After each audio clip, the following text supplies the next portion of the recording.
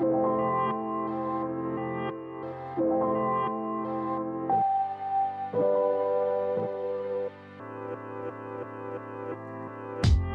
young and profiters. Today on Yap, we're throwing it back to my interview with Steve Anderson from 2020. It was recorded a couple years ago, but still as relevant as ever. This episode is packed with gems. Steve Anderson is an expert in strategic risk and business growth, and he wrote the book, The Bezos Letters, 14 Principles to Grow Your Business Like Amazon, which has become a Wall Street Journal, USA Today, and international bestseller. The Bezos Letters is a collection and analysis of annual shareholder letters written by Jeff Bezos, the CEO and founder of Amazon.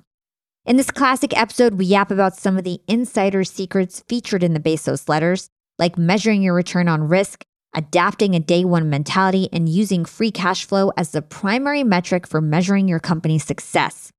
We also talk about why it's vital that your company routinely takes risks and the value of encouraging your employees to experiment with new ideas. And lastly, Steve reveals the bizarre reason why Jeff Bezos banned PowerPoint at Amazon. I'm so excited to resurface this episode. Get ready to learn entrepreneurship secrets from one of the best to ever do it and grow your business like Amazon. Hey, Steve, welcome to Young and Profiting Podcast. It's so great to have you on today. Oh, Hala, thank you for having me. This is a real pleasure to talk with you. You are the author of The Bezos Letters, which are 14 principles to grow your business just like Amazon. And the book is extremely well written. It's well researched. You got so many great reviews out there on this book. And in it, you distill 14 principles or business insights that we can use to grow our business. To give some context to my listeners as to why these letters are so important and what these letters are, each year, Jeff Bezos writes an open letter to Amazon shareholders. And these letters started back in 1997. And over the last 2 decades, these letters have been really a source of insight to the world to how Jeff Bezos, who is, the richest man in the world, how he thinks about efficiency, how he thinks about the customer experience, retention, managing through crises, and much more. How did you end up writing this book? Because from my understanding, you're really from the insurance field. So how does that relate to what you wrote in the book? And why did you decide and get the idea to write this book? Sure. As you said, I've been in the insurance industry my entire career. The last 20 years, I've been a consultant about technology to the industry. And kind of in that role, obviously follow technology and all the changes going on, and came to a realization a few years ago that the biggest risk I think businesses in general face is actually not taking enough risk, which coming from, the risk management industry is just a weird way of thinking. And so I was looking at companies that had done things well and some that had not, certainly the BlackBerry and the Blockbusters and Kodaks and Sears and, a lot of them, and was trying to understand the difference. And that's when I came across Amazon, and kind of through that research, really discovered the shareholder letters. And I had kind of heard about them. Usually when they come out, there's some articles about whatever Bezos is writing about in that particular letter. But I ended up actually reading them through in order. And at the time, there were 20, and was astounded at how much really information, I would say tips, that Bezos talked about in the letters about how he thinks about growing Amazon, and realized that those are tips that any business, I think, can use. Yeah, that's really cool, because I know that there's lots of books that analyze Warren Buffett's letters to Berkshire Hathaway shareholders. But I think, are you the only book that distills Bezos letters? Yes, so far. I suspect there might be some other ones coming out, but I was surprised too, actually, when, I kind of, again, continued my research. And again, there have been articles about individual letters, but not a deep analysis of kind of the flow of how he talked and how he changed actually kind of through the years too, in terms of his thought process. So I just became really fascinated. And frankly, my first kind of iteration was I did a executive summary, one-page summary of each of the letters, and was going to give it away as a lead gen, right? Here's some tips from Amazon if you're curious about how they do things. And fortunately, my wife actually is in the book publishing business, and I showed it to her, and she said, "Oh no, this is a book. This is not a lead gen." And so that kind of started that process of putting it together into what was published last fall in the book. So very cool. Well, aren't you lucky that you have a wife who's in the book publishing industry? I am. And so I kind of had a little bit of an inside, track on getting the book published. But even more importantly, she is a co-author. She's an excellent editor and writer. And so your comment early about the book being readable, and that's due to her. And so I give her the credit for that. That's sweet. It's been about a year since you put out the book. Has anybody from Amazon reached out to you, or have you gotten a chance to talk to Bezos himself about it? I get that question, and I have not talked to Bezos.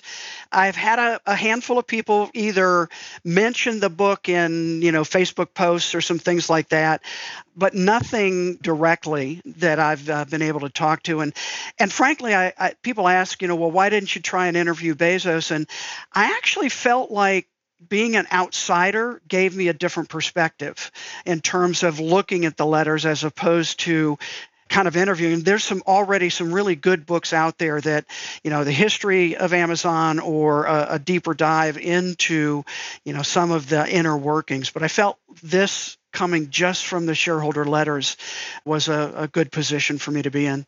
Yeah. And I mean, people who read the book, like nobody complained that you had no interviews from Bezos. Everybody said it was really well researched, that you had a lot of valid points, and people found value from it. So as long as people are, liking and enjoying the content and find value in it, it doesn't really matter, how you got to that outcome. So really cool stuff. So Amazon, as most of my listeners know, it's one of the fastest companies to have reached $100 billion in sales. And after studying Amazon and Jeff Bezos, you came up with 14 principles, which you outline in the book. So can you share with us some of these key principles Sure. at a high level, and why you think Amazon was able to achieve so much massive growth so quickly? So the 14 principles are categorized into 4 what I call cycles. So test, build, accelerate, and scale. And as a business grows, right, from startup, at the startup, they're going to be testing a lot of different things. And then they want to build on that, accelerate that growth, and then actually then scale. And so that's the structure that I came up with the 14 principles. So in the test cycle, actually principle number 1 seems to resonate with a lot of people, which is encourage successful failure. And that actually that phrase, and I think why it resonates with people is those words are not typically put together, success and failure right in the same phrase. It actually came from the Ron Howard movie Apollo 13. So Apollo 11, Neil Armstrong landed on the moon, 12 went back, 13 was just going back again as our third place on the moon. And if you remember that movie, oxygen tank exploded, blew out the side of the service module. At that point, the mission became a failure. Well, at the very end of that movie, Tom Hanks, playing Jim Lovell, the commander of that mission, is stepping off the helicopter onto the deck of the Iwo Jima after coming back, getting all 3 astronauts back alive. And he said, our mission, Apollo 13, became known as NASA's most successful failure. And that just always caught my attention in terms of, okay, what does that actually mean? Well, again, one of the themes throughout the shareholder letters is this idea that Bezos has that failure is necessary for success. And he talks about it in several different ways. At one point, he says, I think Amazon is the best place in the world for an employee to fail, right? Because we understand that's part of the process. And so experimentation absolutely has to lead to failure, because if you know the experiment's going to work, it's not an experiment, right? The whole nature is testing out an idea, finding out if it works or not. And so that idea is just woven throughout what he talks about, and I think is a real key to, again, how they've grown. And also, they are unique in terms of the number of different businesses they've been able to create. right? So you have the e-commerce business, you have AWS, you have Amazon Marketplace, all the third-party sellers. Each one of those, they've been able to start small and grow. And here's where I think the current terminology gets it backwards. You have to start with an experiment in order to invent, and only then can you innovate. But everybody's talking about needing to innovate, but they're not talking about the work necessary to experiment and invent. And most companies, in essence, punish employees for failure. Yeah. Right? So you've got to, we want you to innovate and do all these things, but you better be right. And I'm convinced employees aren't actually afraid of failure. We all understand that that's part of learning, but they're afraid of the consequences of that failure, especially in a business environment. And I think that's where Amazon stands out as something unique. Yeah, very cool. Let's stick on failure for a second. So from my understanding, Amazon really builds on their failure to enable success. So for example, they had the Fire Phone, and based on that failure, they used those insights to then create the Amazon Echo. Can you shed some color and maybe provide some other examples in which Amazon kind of failed and then used their insight from that failure to build something different that did succeed? Well, let me talk about the phone, because you could argue that's their biggest failure. So that was Bezos' pet project, and announced in 2014 a phone specifically designed really to shop on Amazon. Now, if you think about it, who needed another phone? Right? We already had Android phones. We already had iOS. That was announced in 2007. And frankly, nobody needed it. In fact, at one point, Amazon tried to sell it for 99 cents and they couldn't give it away. And so they wrote off $178 million in inventory loss and in development loss at the end of 2014. But as you mentioned, 4 months after the announcement of the Fire Phone, that hardware team, it actually comes out of Lab 126, that hardware team gave Bezos his first demonstration of what we would come to know as the Echo and Alexa, right? So Echo is the hardware, all the voice processing. By the way, that's astounding technology. I mean, if you can stand across the room and say Alexa and it recognizes your voice, that's a huge technological problem that they were able to solve. And then marrying that with the machine learning platform Alexa to be able to understand the question, look up the answer, and give it voice going back. It's an amazing product. And I think we can say that it's pretty successful today. Yeah, I mean, it's in like almost every household. I have another example. I recently had Jim McKelvey on the show. He's the co-founder of Square. And in 2012, Square put out a card reader. It was doing really well. It was like a fast-growing startup. Then in 2014, Amazon put out a similar card reader, and they undercut the price. And so Square kind of thought it was their demise. They're over. But, they had this really strong innovation stack, which is what Jim McKelvey calls layering innovation upon innovation, whether it's processes or hardware or software. They had all these different innovations that enabled them to actually beat and compete with Amazon. And a funny end to the story is that Amazon ended up, shutting down their card reader service and then shipping all of their customers Square card readers as like a classy way of saying goodbye. So I thought that was such a great story. It is a great story. In fact, I just finished his book. It's The Innovation Stack, and was fascinated with his description, exactly like you said. Again, I think for Amazon, they saw that as a possibility. And why? Why would they think of that? Well, that goes to another of the principles, which is obsess over customers. So everything at Amazon starts with a focus on the customer. In fact, one of the favorite phrases Bezos uses is, we invent on behalf of the customer. Yeah. And I think that's a really interesting example, because they were trying to make it better for the customer.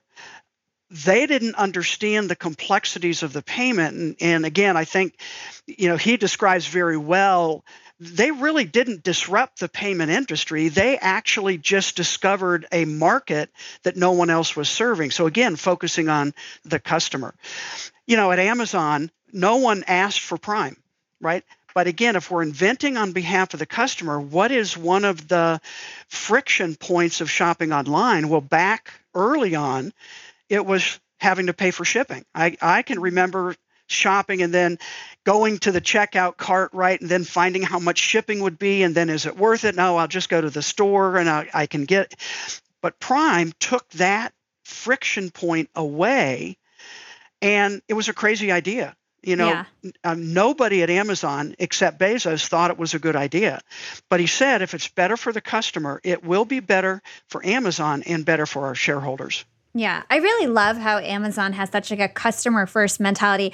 I wanted to share a quote in his 1998 letter. He says, "I constantly remind our employees to be afraid, to wake up every morning terrified, not of our competition, but of our customers. Our customers have made our business what it is. They're the ones with whom we have a relationship, and they're the ones with whom we owe a great obligation. And we consider them to be loyal to us right up to the second that someone else offers them a better service." So yeah, it's so powerful. It's not about your competition, it's about your customer. Right. And that concept of, be afraid of your customers is their focus. In fact, he goes on in a couple other places to talk about their focus being on the customers, not on the competition. So they don't wake up in the morning thinking about how do we beat our competitors. They think about how do we delight our customers. And in an interview, Bezos said disruption. So, right, everybody says they're going to disrupt this industry or that industry. For Bezos, his mindset is invention comes first. Disruption is a consequence of other companies not inventing. So again, it's a bit of a twist and a different way of thinking, but absolutely customer first is very much their mindset. Let's hold that thought and take a quick break with our sponsors. Young and Profiters, they may call me the podcast princess, but I'm also the LinkedIn queen. I've been a LinkedIn influencer for 6 years now, and I teach one of the most popular courses about LinkedIn. And I love to teach sales on LinkedIn because when it comes to B2B sales, LinkedIn has got that on lock. LinkedIn is where all the decision makers are hanging out. There are 180 million senior level decision makers on LinkedIn and 10 million C-suite decision makers. These people are on LinkedIn and they're in the mode to buy. They're using LinkedIn for their buying journey, to research vendors or sales reps that they might work with, to look up how to solve their problems, to learn from industry thought leaders. They are in the mode to buy, whereas on other platforms, they're in the mode to be entertained. You want to get them in the right mindset. You want to cut through the noise with LinkedIn ads. In fact, 79% of B2B marketers rate LinkedIn as their top channel for paid media. And LinkedIn has the best targeting because they've got all these different inputs. People are putting their resume basically up on there. And so there's so many keywords that they can use to target the right decision makers so they can hear about how you solve their problems. And I've got a special gift for all you young and profiters who want to try LinkedIn ads. You can get a $100 credit. LinkedIn was super generous. If you want to make B2B marketing everything it can be and get a $100 credit on your next campaign, go to linkedin.com/YAP, YAP. Again, if you want to claim your credit, go to linkedin.com/YAP. Terms and conditions apply. Hey, Yap fam, starting my LinkedIn Secrets Masterclass was one of the best things I've ever done for my business. I didn't have to waste time figuring out all the nuts and bolts of setting up a website that had everything I needed, like a way to buy my course, subscription offerings, chat functionality, and so on, because it was super easy with Shopify. Shopify is the global commerce platform that helps you sell at every stage of your business. Whether you're selling your first product, finally taking your side hustle full-time, or making $500,000 from your masterclass like me. And it doesn't matter if you're selling digital products or vegan cosmetics. Shopify helps you sell everywhere, from their all-in-one e-commerce platform to their in-person POS system. Shopify's got you covered as you scale. Stop those online window shoppers in their tracks and turn them into loyal customers with the internet's best converting checkout. I'm talking 36% better on average compared to other options out there. Shopify powers 10% of all e-commerce in the US, from huge shoe brands like Allbirds to vegan cosmetic brands like Thrive Cosmetics. Actually, back on episode 253, I interviewed the CEO and founder of Thrive Cosmetics, Carissa Bodnar, and she told me about how she set up her store with Shopify and it was so plug and play. Her store exploded right away. Even for a makeup artist type girl with no coding skills, it was easy for her to open up a shop and start her dream job as an entrepreneur. That was nearly a decade ago. And now it's even easier to sell more with less thanks to AI tools like Shopify Magic. And you never have to worry about figuring it out on your own. Shopify's award-winning help is there to support your success every step of the way, so you can focus on the important stuff, the stuff you like to do. Because businesses that grow with Shopify. Sign up for a $1 per month trial period at shopify.com/profiting, and that's all lowercase. If you want to start that side hustle you've always dreamed of, if you want to start that business you can't stop thinking about, if you have a great idea, what are you waiting for? Start your store on Shopify. Go to shopify.com/profiting now to grow your business no matter what stage you're in. Again, that's shopify.com/profiting. Shopify.com/profiting for a $1 per month trial period. Again, that's shopify.com/profiting.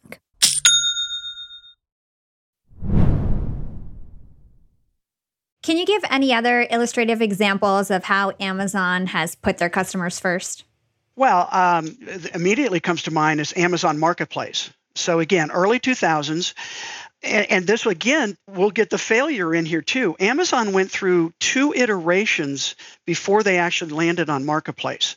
So the first iteration is they actually opened an auction site to compete against eBay, right? The problem is people don't come to Amazon to get auctions, they go to eBay. eBay kind of just had it. So that was a failure. And then they tried what was called Z Shops. And it was a separate website with a separate login where third-party sellers could access Amazon's customers. Well, nobody wanted to log in another place. And the third iteration was Marketplace. And again, crazy idea. Why in the world would we let other third parties be on our same pages where we're selling product and they may have the same product? But the customer focus is Bezos saying, if a third party has a better price or has inventory and we don't, that benefits the customer. And if it benefits the customer, it will ultimately benefit Amazon. And of course, by the way, those third-party sellers pay Amazon a fee, right, to be on the site, to have access to the marketplace, have access to the fulfillment network that Amazon spent billions of dollars creating over the years. But that's a different way of thinking. And when you're customer-focused, not competitor-focused, that allows you to think differently about it, how you do things. Yeah, again, it's customers before competition. Another great example of that. Let's dive into the topic of risk. You have said that Bezos is a master of risk and he uses risk to strategically grow. What are some prime examples of this? Well, every time they start a new product, it's top of mind right now because I just wrote an article on my LinkedIn newsletter about this, but Amazon Scout. So Scout is a 6-wheel, kind of a small, cooler size that is autonomous, that goes down sidewalks to deliver packages to people's homes, residential. Oh, wow. Started experimenting with Scout in 2017. They actually announced their first test. It was in a suburb of in Washington State in 2019. And they just announced this last week that they are coming to where I live in Franklin, Tennessee, outside Nashville. And so I wrote this article, and it just is such a great illustration of experimenting, iterating. So they have a whole team now that works on the autonomous software, that works on the device itself, right? How big it can be, how fast it can go, and then now slowly working into other areas to, again, test the concept. But what's the risk? Well, failure, right? It doesn't work out. Well, one of the tools Amazon uses to reduce their risk is when they're coming up with these crazy ideas, they use a process called a 6-page narrative or a 6-page memo. And I can talk a lot about that, but what happens is Bezos in 2004 banned PowerPoint. It's never used anywhere at Amazon. And he requires a written narrative, a story, a maximum of 6 pages to start every meeting that's exploring this idea. So I absolutely know there was a memo written about Amazon Scout, probably in 2016-ish. And that memo is handed out at the meeting, not beforehand. And the first 10, 15, or 20 minutes is spent everybody reading the memo. Now, really interesting process, but to me, that is one of the ways they use to mitigate or reduce the risk, because Bezos is convinced that writing out those thoughts on paper helps you think deeper and see problems quicker that they can then work on mitigating. So that's just one of the tools they use. And, again, he just thinks very, very differently. And I guess the thing is, he's not afraid of taking risk, knowing it may not work. And again, he says in a number of different places, we've got to try things. And here's his great, another quote. I think it's out of the 2018 letter, if I remember correctly, but it's basically the size of our risks need to grow as the size of our organization grows. If we're not taking billion-dollar risks and making billion-dollar failures, we're not going to move the needle enough to have an impact on our business. Well, who thinks that way? Yeah, such a different way. It's such a different way, yeah.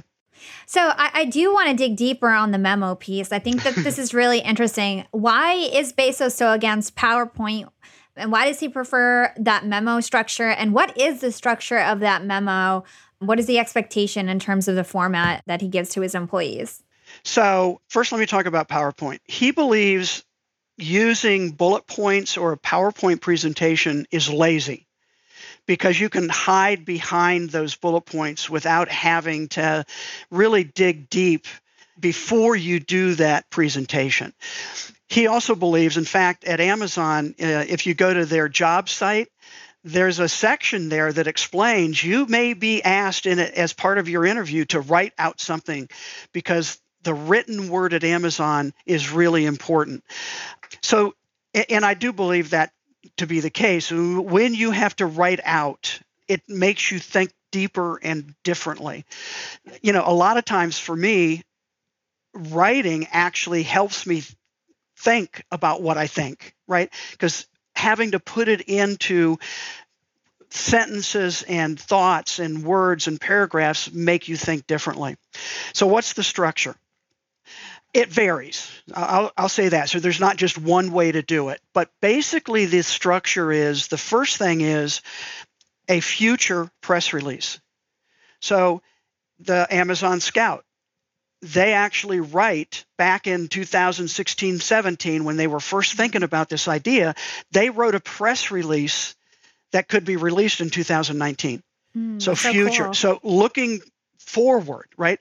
What is it that the customer is going to get out of this? What are the benefits? What are the, right, all of those kinds of things. And actually, if you go to investor relations at Amazon and look at press releases, you can get an idea of how they structure those press releases.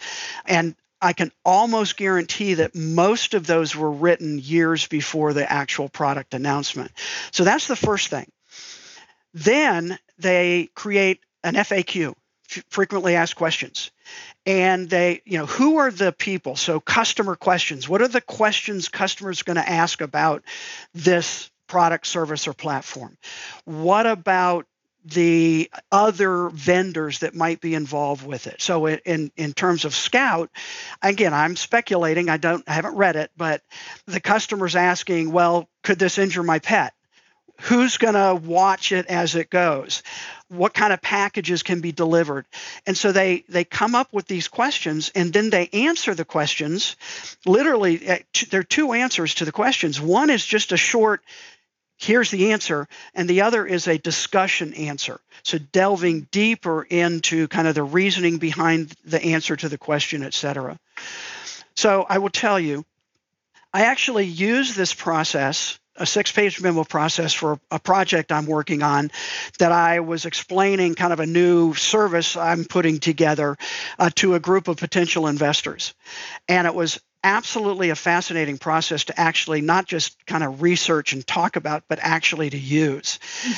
The meeting, and I didn't hand it out beforehand. I handed it out at the meeting, physical, written, right, document. Took the first 15 minutes quietly, and wow, how uncomfortable for me was that, expecting people to read it. But then the magic started, because the discussion wasn't about explain this. I'd already done all of that. The discussion was about questions. What didn't I cover well enough? What more questions did they have that I didn't anticipate? The discussion was much fuller because literally everybody was on the same page.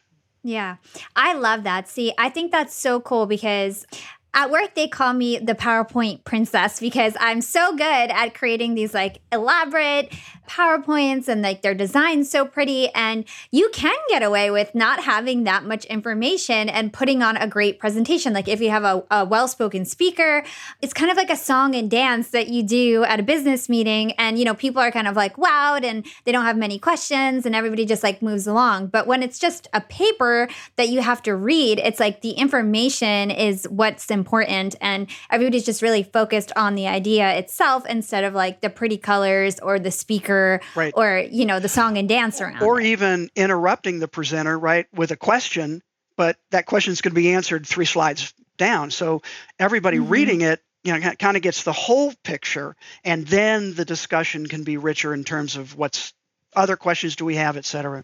Yeah. And I love the idea of having the press release in the beginning. Again, it's like that customer first. What value are you presenting to the world, to the marketplace?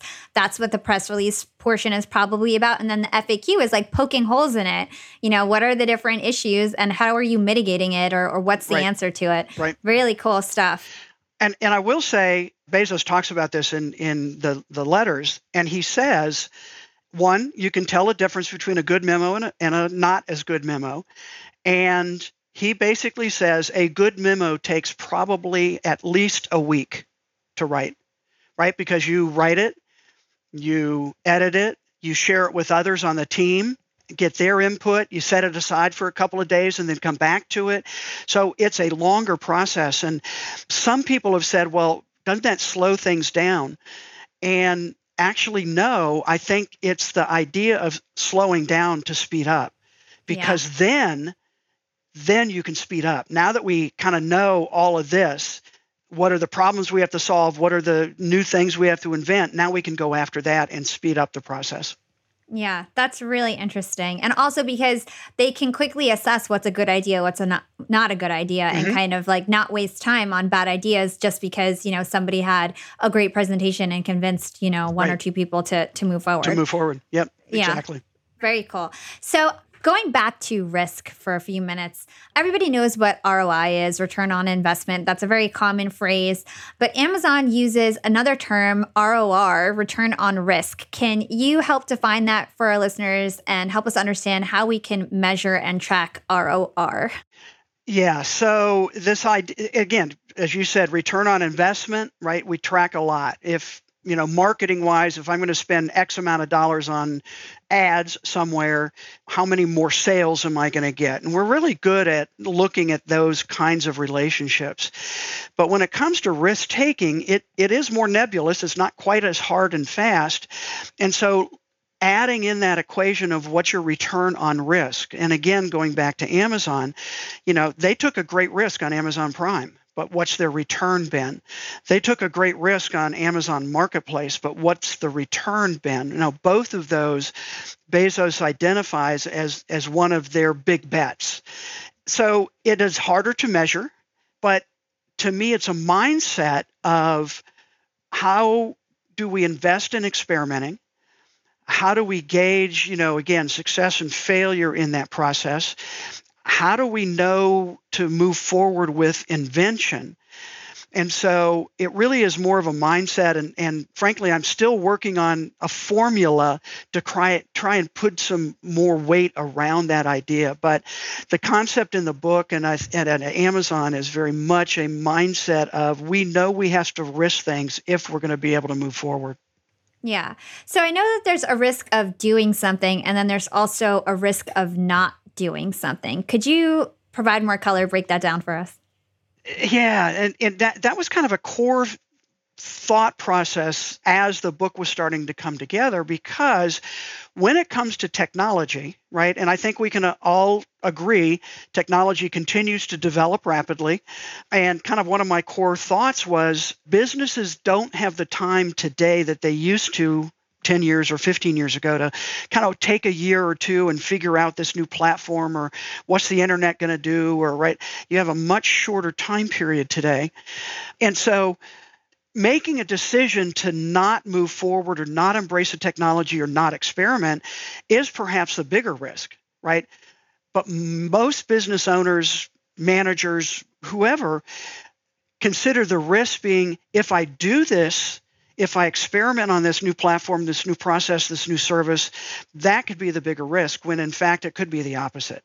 So absolutely, there's a risk of not doing something. And I would say back to some of those kind of, I would say, well-known examples, but that was BlackBerry, right? Nobody's going to ever want to type on a glass keyboard. They're always going to want a physical keyboard. Well, no.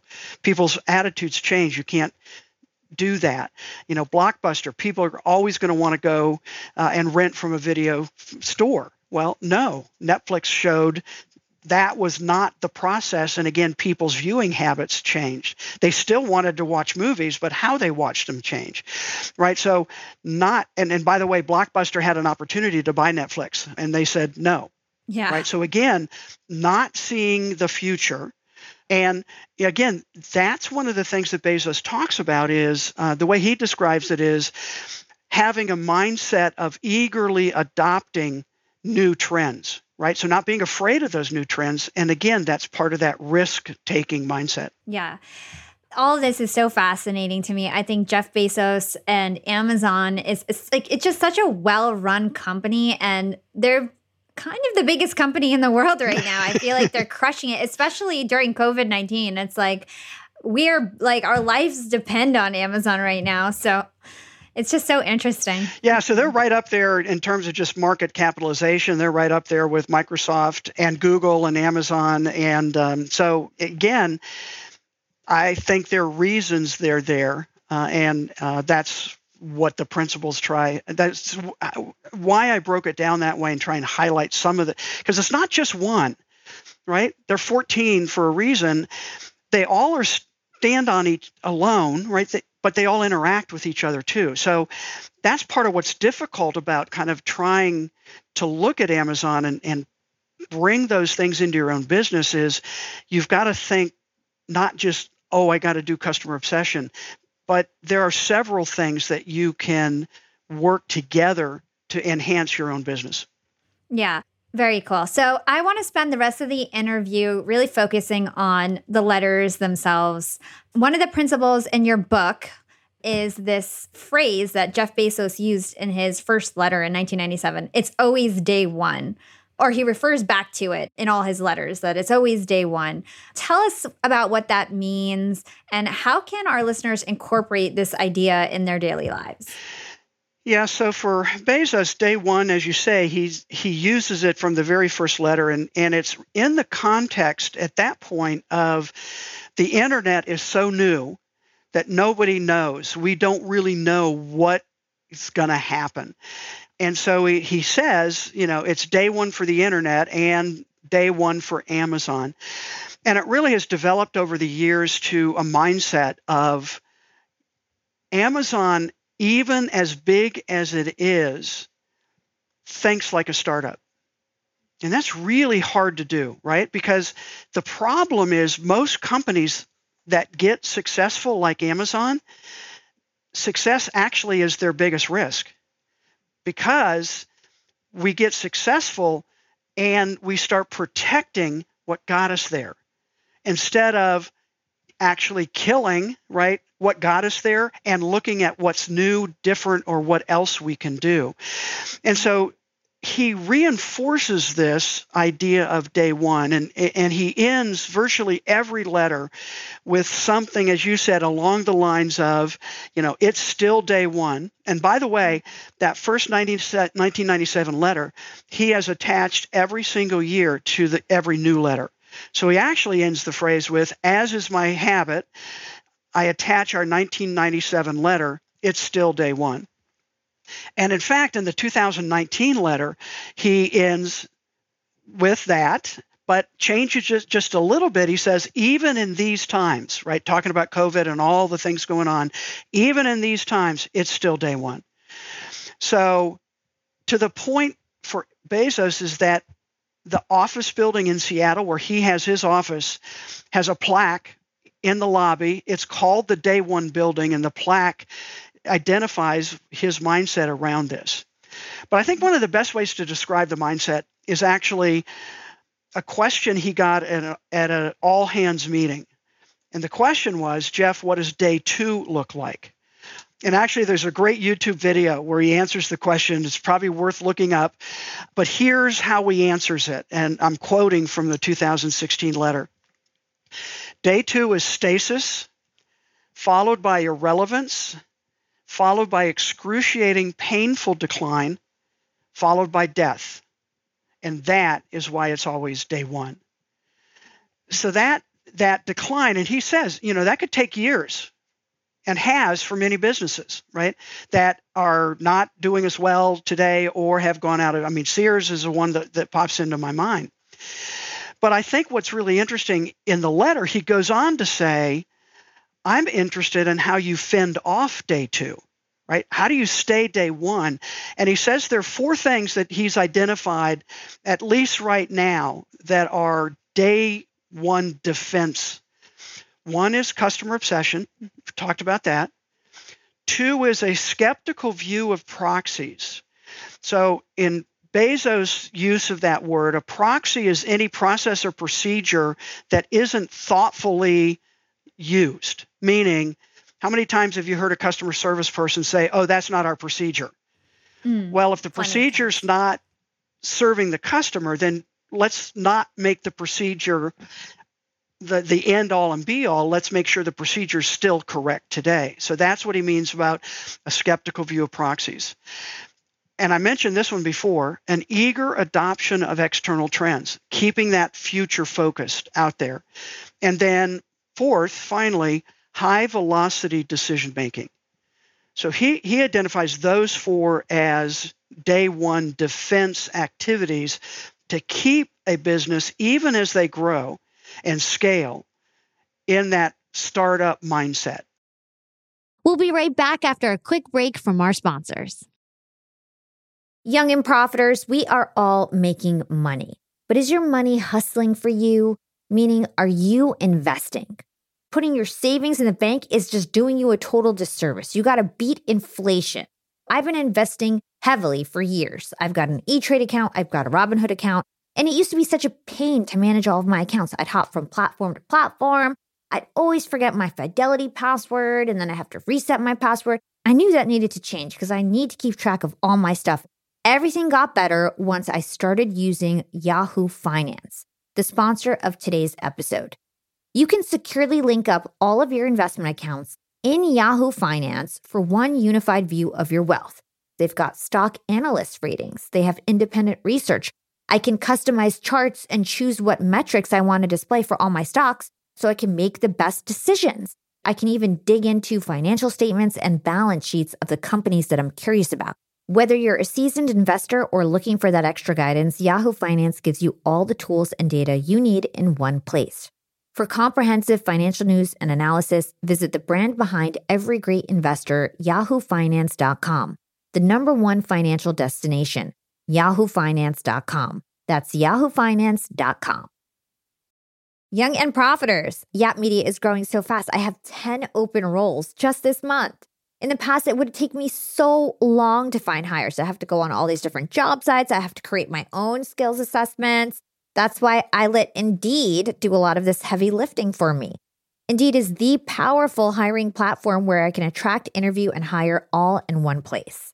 Indeed has things like skills assessments, where when we have specific roles, we can find an assessment that matches that role and we can make sure they have the skills that we need. Then I can focus on culture fit. I can make sure they're scrappy enough and are obsessed with excellence and do all the things that we need to do for them to fit in at Yap. And Indeed streamlines hiring with powerful tools like Instant Match. An Instant Match basically matches you with candidates as soon as you put up a job post with people who are qualified right away. It's instant. And the best part is it gets better as you use it. So now when I use Indeed, especially when I'm hiring for similar roles, I get people right away where they know that I'm going to like the candidates because they can see what my preferences were in the past. It gets better as you use it. According to US Indeed data, the moment Indeed sponsors a job, over 80% of employers get candidates whose resumes are a perfect match for the position. It's like waving a magic wand that gets better as you use it. So I love using Indeed. We've found a lot of our A players on there. Join more than 3 million businesses worldwide who count on Indeed to hire their next superstar like we do at Yap Media. Start hiring now with a $75 sponsored job credit to upgrade your job post at Indeed.com/profiting. Offer is good for a limited time. Claim your $75 sponsored job credit at Indeed.com/profiting. Again, that's Indeed.com/profiting. And support the show by saying you heard about it on Young and Profiting Podcast. Again, it's Indeed.com/profiting to get your $75 credit.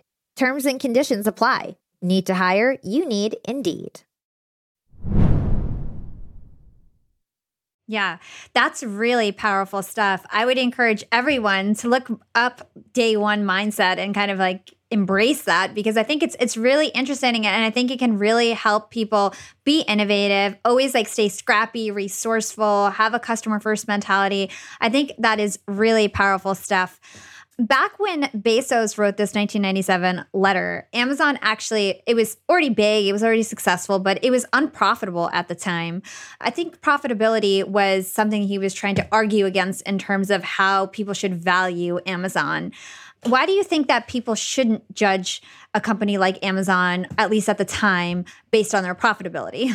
Well, part of what he says in that 97 letter is, with the internet and the early days of the internet, we believe that it's a land rush right now, right? So the idea is we need to invest and get out in front and become the platform.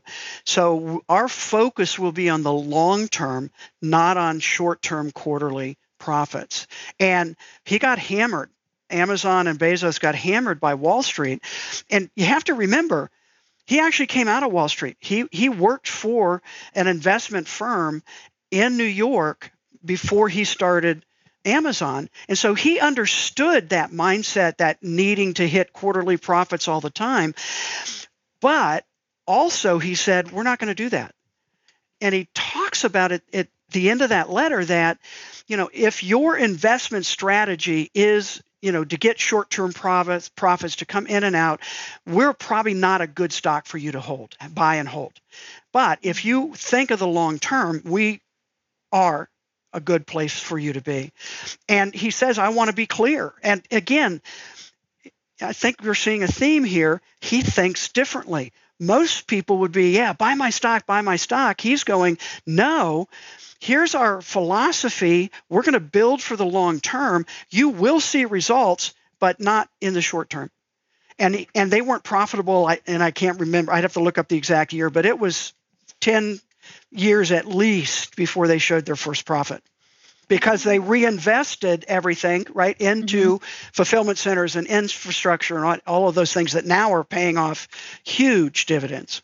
Exactly. I mean, anybody who invested in Amazon back then has like 30x their investment at least. Well, actually, I just read somewhere that in that early years, 97, 98, $100 in Amazon stock would be worth over $11,000 today. Just $100. Wow. Yeah. So, wow. Yeah. I only bought stock like 3 years ago. So it's still profiting, but not that much. So speaking of him like thinking radically different, in his 2001 letter, he talked about measuring Amazon by free cash flow. Can you explain why Bezos believed that free cash flow was the best metric for understanding the financial success of his business? I can attempt to. This was actually, and I said this in the book, free cash flow was so important to Bezos as the correct measure. But I am not an accountant. I'm not the financial analyst there. But as I understand it, and others out there can explain it better than I can, but having the cash available to invest is a better indicator of success for a company. And in fact, they do the legal, GAAP accounting in their 10K, but they also add these whole sections around free cash flow and where they are and what the numbers look like, because Bezos feels very strongly that's a better measure of potential and the success of the company. So you're absolutely right. It, again, going against the grain, right, of what most businesses do. Yeah. And then now a lot of companies, I think, report that way and report on free cash flow. He set the trend there. Yeah. And I think he set the trend. I think there are more companies today that do that than back then because of, I won't say necessarily just because of him, but that thought process has made its way into a whole lot of other companies. Yeah. So let's fast forward to 2019. Was his 2019 letter that talked about COVID-19 incorporated in your book, or did that come later after the book? It came later. Actually, that letter was released. So the letters are released the April after the year. So for 2019, it was released in April of 2020. So that was not incorporated, was not available when we published the book. And it's an interesting letter. It's a weird letter. I just say it that way. I still haven't gotten my head completely around it. And for the first time, I'm not sure he was the primary author of that letter. Now, all the other letters, there's a flow and a cadence and how words are used. And I'm convinced he had help, I'm sure, writing them, but I'm convinced he had that final edit before the letter was published. The 2019 is just different in a couple ways. One is obviously the COVID-19 stuff and talking a lot about their response and what they're doing and how they're protecting employees. I actually wrote an article. I'm trying to think of the timeline right now. And unusually, for the first time that I know of, he released a public letter to employees talking about their response to COVID-19 and what they were going to do and how they were going to protect employees and those kinds of things. And actually, I wrote an article around, how Bezos is leading in crisis and communicating and some of those things. And then some of that's reiterated here in the 2019 shareholder letter. And then the second half, it kind of just shifts. Second half goes into sustainability and frankly, Amazon is doing great things in sustainability and those kinds of things. And what I find interesting is people seem to think this is a new thing for Bezos, and it's not. Bezos was sustainability and climate change and helping the earth, and he was valedictorian of his high school class in Miami, Florida. His valedictorian speech talked about how manufacturing needed to be moved to outer space, to Earth orbit, and that the Earth should become designated as a national park and people come there on vacations. So this is not an idea that is brand new for him. And the whole reasoning behind Blue Origin, the space company that he started, is to create the infrastructure to actually make that vision possible, meaning getting into space cheap enough that literally, and these are his words, a college kid in a dorm room could create a space company. And so I think he's misunderstood a bit in that arena, because I've seen some stuff written of, now he's, thinking about it. Well, no, he's been thinking about it since high school or earlier.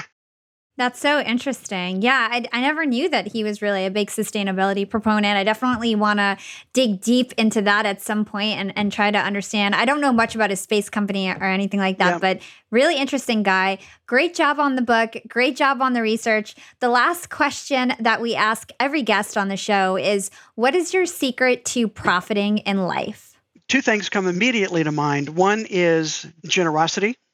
I'm pretty convinced that the more generous you are, the more that comes back to you as a individual and as a business there.